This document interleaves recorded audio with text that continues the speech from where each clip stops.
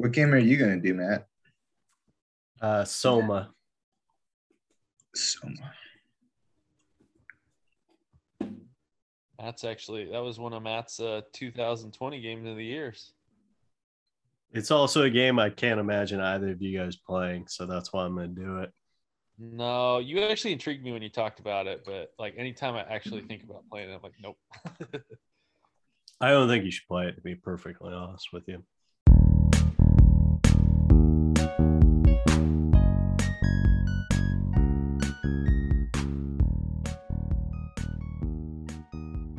Hello, guys, gals, and non-binary pals, and welcome to another episode of Couch Co-op, a video game podcast. It's kind of like a book club, only for video game nerds. Today, we're doing our second round of show and tell. This time, I'm up, and I'm going to talk about a game called Soma. Now, I've brought this game up multiple times in our recordings, and I just figure I should take this opportunity to really just speak about it because I don't necessarily think that I would recommend playing this game. If anything, I would say find a YouTube clip that has a playthrough and sit back and watch that, because the gameplay to this isn't that great. And I say that with the caveat that I played it wrong. So let me get into that. Anyway, the basic premise for Soma: you wake up, you play as a character named Simon, and you pretty much discover that he suffered a major brain injury in a car accident. This is a game designed for a VR headset. So much of the early going is really just spending time in Simon's world, his little apartment, kind of exploring. You can pull open drawers, you can find notes, you can kind of build his backstory, but it's totally not necessary. It truthfully doesn't add a terrible amount. So you proceed to go to this doctor's appointment where you're about to get an experimental brain scan that supposedly has potential to maybe help him long term. You're not sure. All you know is that you're dying and you desperately need medical attention. So you're willing to try anything. So you enter the brain scan, immediately come out of that, and all of a sudden you're stuck in this shitty, rundown laboratory. Everything looks like hell. It's gnarly, whatnot. Again, it's a VR headset game. So much of it is supposed to be the panic of kind of looking all around, getting your bearings. But if you're playing on a controller and a TV like I did, it's still kind of bland. You essentially have to figure out how to like break a window, hop through it, walk around for a bit, try to find clues. Again, the premise of the game is designed around being stuck in this headset and actually exploring in that manner. It doesn't have the same effect when you're just walking up and clicking on stuff. So as you proceed through this rundown laboratory, you run into some robots that are clearly bad guys. They really look like giant robot chickens. It's quite comical, actually, that these are supposed to be the villains that are supposed to be terrifying to you, particularly because they are very scary in terms of the audio they emit. But then when you see them, it literally is just a giant chicken just kind of bumping around. And if it sees you, it just darts at you and hits you. And yeah, it's pretty frustrating, pretty boring. Again, this is right around the point in the game where I was pretty much just going to tap out on it. What kind of got me sucked in, though, is you make a turn, you run down a corridor, and you find this robot that's pinned under this giant pipe, and it's basically yelling at you to like go find a medic to help it out. And you're kind of looking at it, and it's like, dude, you're a robot. Like, what the hell? And the robot keeps yelling at you over and over. It's like, I don't know what you're talking about. Go find a medic. I need help. I'm bleeding here. So kind of that's the first moment where you're just kind of like, what the hell is going on here? The game proceeds, and I'm not going to go into every plot point because I know that I'll botch it, A, and B, it's just too long and has various twists, but I'm going to focus on the main highlights. Eventually, as you're proceeding, you discover an engineer named Catherine, who you can speak to through this device that you're carrying around. She becomes kind of your partner throughout this exploration. She's a scientist that was working on the thing, and basically she's essentially just a voice in a machine that is completely comfortable because she knows she's a voice in a machine. She's just encouraging you to try to go through this various thing to escape from this rundown facility. You keep going, the place floods, you find out the whole facility is underwater. Again, one of those moments where it totally takes you out of your element because you're not expecting it. Like you went from just thinking, oh, I'm in a laboratory to, oh, I'm in a laboratory underwater. When you get submerged, you find out that your character is wearing a diving suit, which seems like a random thing to just be trudging around in. But, because of that, you're able to survive underwater. Underwater gameplay to me is always kind of intriguing. I didn't really have the pleasure of playing some of the better underwater games, as I know our colleague Jack here has. But I will say that it's a cool environment, particularly when so much of the focus of the gameplay is, again, thinking from the VR headset component, looking around, exploring, trying to find your bearings. So having that kind of aquatic, great unknown element is really cool to play with. One of the big plot points that stood out to me, there's two that I'll run down. There's one where there's two robots floating around this underwater station. One of them is essentially a puppy dog. It's like this cute little drone that's been following you around. For all intents and purposes, it seems like it's brainless, but it totally has the personality of the puppy. Like it chases you around, it's super excited and giddy. And the other one is very clearly a human, but it's very clearly a human that's not of sound mind. It's just in this robotic, essentially looks like a submarine. It's just floating around in circles, talking to itself. And you're told by Catherine, your companion, that you need to take a living device or a device from one of these two robots in order to proceed. So you're faced with many of these moral decisions in this game where you're given the opportunity. It's like, what are you going to do? Do you kill the puppy dog? Do you kill the human who's seemingly not of sound mind? It's a very heinous decision to have to make. It doesn't affect the ultimate ending or the gameplay all that much, no matter which decision you make. But again, this is where I was saying I didn't play this game right, because the whole point was you're supposed to be immersed in this headset. You're supposed to be stuck with your thoughts. And admittedly, the few times I've played VR, it is kind of a very isolating experience. So to be kind of trying to take on these very moralistic concepts while also being stuck in this very sensory deprivation thing, it's a unique concept to me. You continue along, and then the other big plot point that really stood out to me is you find out eventually that the reason you're in the situation you are is that the planet Earth has been wiped out by a comet. The only existing humans were in this underwater station, planning some means to sustain humanity. There was a giant mega computer called the WOW. The mega computer's WOW's only objective is to preserve humanity. So in order to preserve humanity, the machine did what a machine would do, seemingly, and that's turned all the humans into robots or biomechanical creatures. Like you do encounter, I believe, two humans in the game. They're kept alive purely by this machine having plugged them full of different wiring to basically prevent them from dying, because that's its only objective, is to sustain humanity. It's at this point too, you get your first major shock where you realize that your main character, that's why he's there, is because when he got the brain scan, his consciousness was uploaded onto essentially a jump drive, and they were able to revive him into a robotic body that way. So you are, in fact, a cyborg, not just a human trudging around in an underwater diving suit like, BioShock 2, for instance.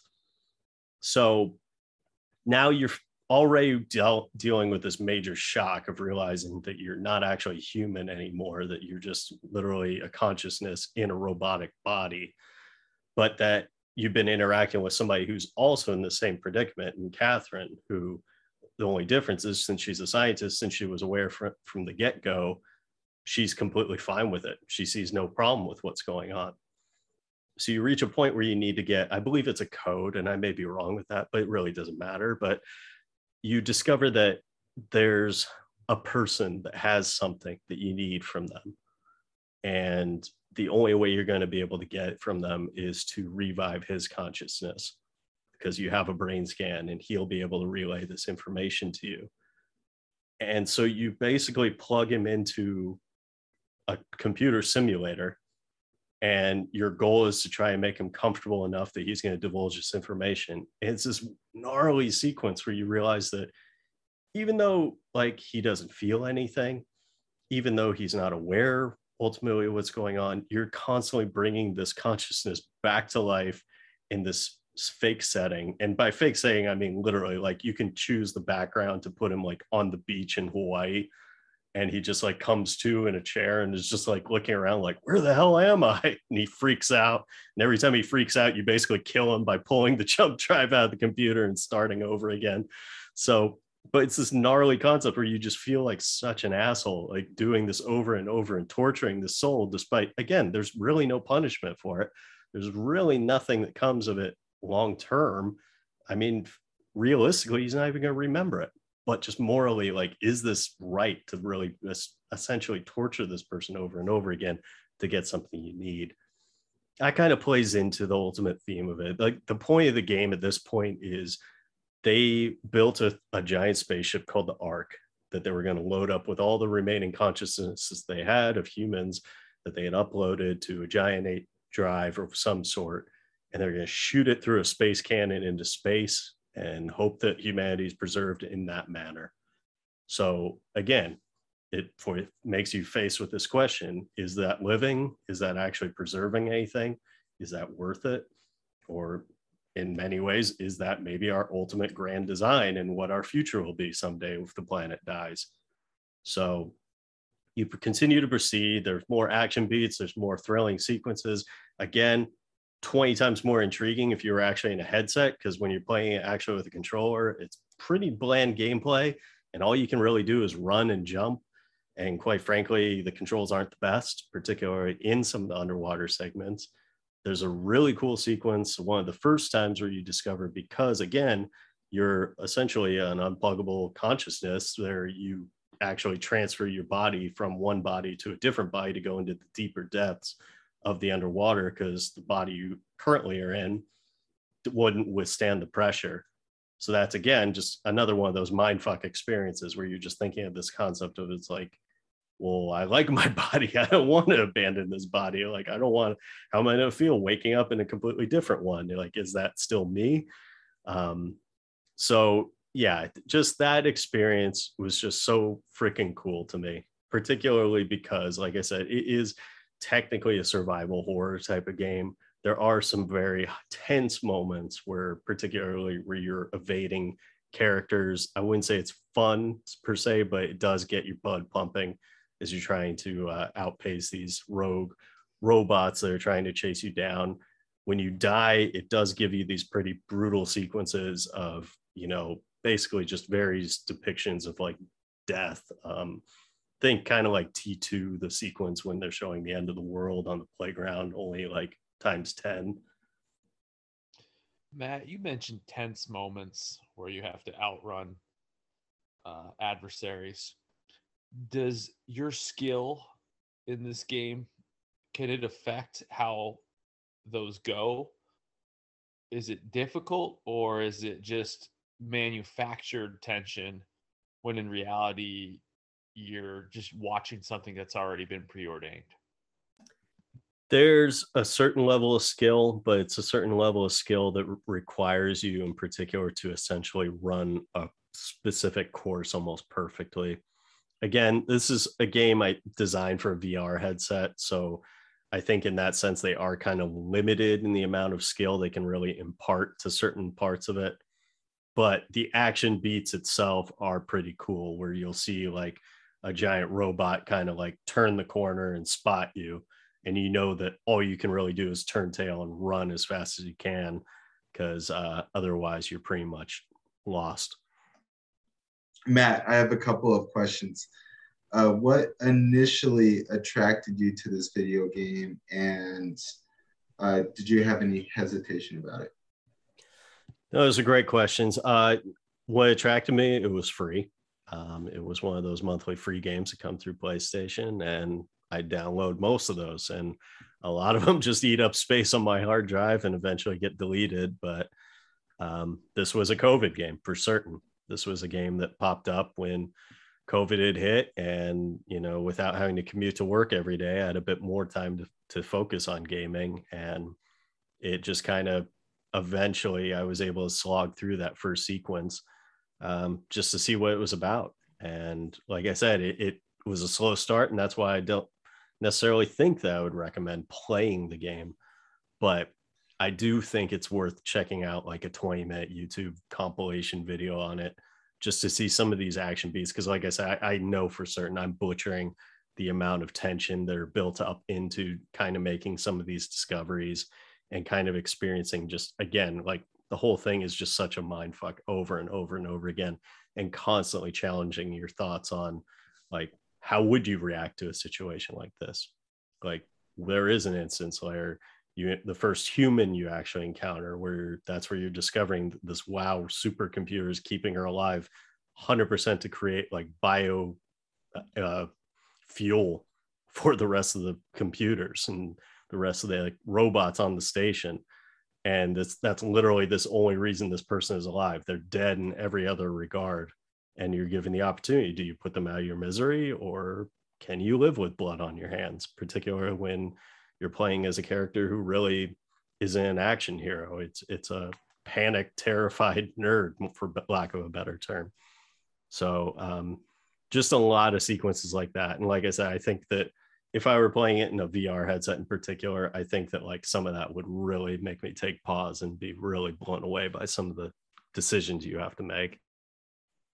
You mentioned those decisions and the brief examples you gave. You mentioned that they didn't really affect the overarching storyline.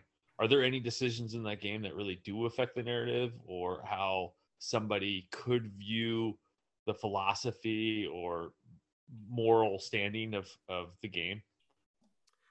You know, I don't really believe so. The one of the most interesting, and I think the only one that you could say technically impacts the end, is, since it's show and tell, I'll spoil it, but at the very end you're loading up the arc to the giant cannon to shoot this for lack of a better term, a trunk of human consciousness into space. But in the course of doing that, you're urged by Catherine that you have to transfer your own consciousness into the device. And as you do that, you're left with this moment where you realize that your other body still exists. Like you've essentially just copied your mind into the arc. So you will continue to live on in that, but the consciousness that was residing within that body is also still existing. So you're kind of given this option where, do you put it out of its misery, knowing that this whole space station's collapsing, or this, not space station, but underwater laboratory is collapsing and the Earth is destroyed and it has no chance of escaping now? Or do you just leave it to be completely oblivious to what's going on? Because again, and it's compounded by the fact that you know that that's technically you, even though you, the character you're now residing at, the consciousness, isn't aware of that. So lots of moments like that where it's kind of brings up just these kind of like bigger issues of like, how do you feel? Like, how will we feel as a society when we're relying on machines to do more work for us? Like, will there be a level where it's like we're pushing too much, or we're demanding too much, or like, does that come into factor, or is it always a machine? Because in this case the machine also has consciousness. So just like I said, it's rare that I play games where I'm like taken aback by all the different thoughts that are running through my head, especially because most of the time you play games that kind of tune your mind off. But to me, this one, I was just impressed over and over and over by all these major plot points and I cannot convey enough how much I'm butchering how well they go over. What kind of gamer would you recommend this for? I would say probably somebody who enjoys those kind of more story driven. Anybody who played like the Telltale Walking Dead series and got a lot of thrill out of it. I know similar in those where the decisions kind of ultimately don't change the overall story, but still experiencing the story as it plays out. I think those are two critical components to it. And fans of sci-fi too, like more so like deep, super nerd sci-fi, not just like, the pretty basic kind of I enjoy the world of StarCraft, but like full blown, like I actually want to get into the lore. I want to get into the meat and bones of this. And I don't say that to mock StarCraft. I say that because StarCraft, you can pick it up, start up the game, and you kind of can figure out exactly what's going on from the first 5 seconds of gameplay. Versus this, the world they've built, like I said, you go from thinking you're just a normal, boring guy in Canada to now being in an underwater lab, to now realizing the whole world's been destroyed, to now trying to load your consciousness into a giant space cannon that's going to shoot you into the heavens and beyond. It's just so amazing how much that world keeps opening up further and further. I, for one, welcome our new robotic overlords. Yeah, that's crazy. I might have to check that game out. I've played a couple of Telltale games. I'm not really too impressed with them, but this storyline sounds pretty interesting. It sounds like something I'd be interested in checking out at some point. I think if you... No, go ahead, Jack. Oh, sorry. I was just going to say, it sounds like it's a story that could only be specifically told from the video game genre. It's not the word we're looking for, but yeah, it's specifically a story told through the lens of a video game. And if it had been told from another medium, it wouldn't have had the same impact, or it would have had to been told in a different manner. I completely agree with that. Yeah, it's got all the elements you love of a great movie, but you can never make it into a movie without butchering it. Like it really needs to be a video game. Dave, if you do try it out, since I know you have a VR headset, highly recommend, like, even though we give you so much shit, but I believe that they have a mode that's like, for lack of a better term, story mode, that I think kind of cuts out some of the action beats that I was talking about. Because while they're cool the first time, to die in this game like 10 times is incredibly punishing, not only because of the very disturbing imagery that pops up on the screen when you do, but also it's just really frustrating because it's not the funnest thing to run through. There's no real challenge to it. It's just discovering the proper invisible path to where you don't get hit.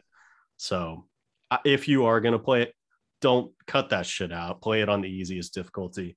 Focus 100% on the plot and really just sit back in the headset. Don't explore.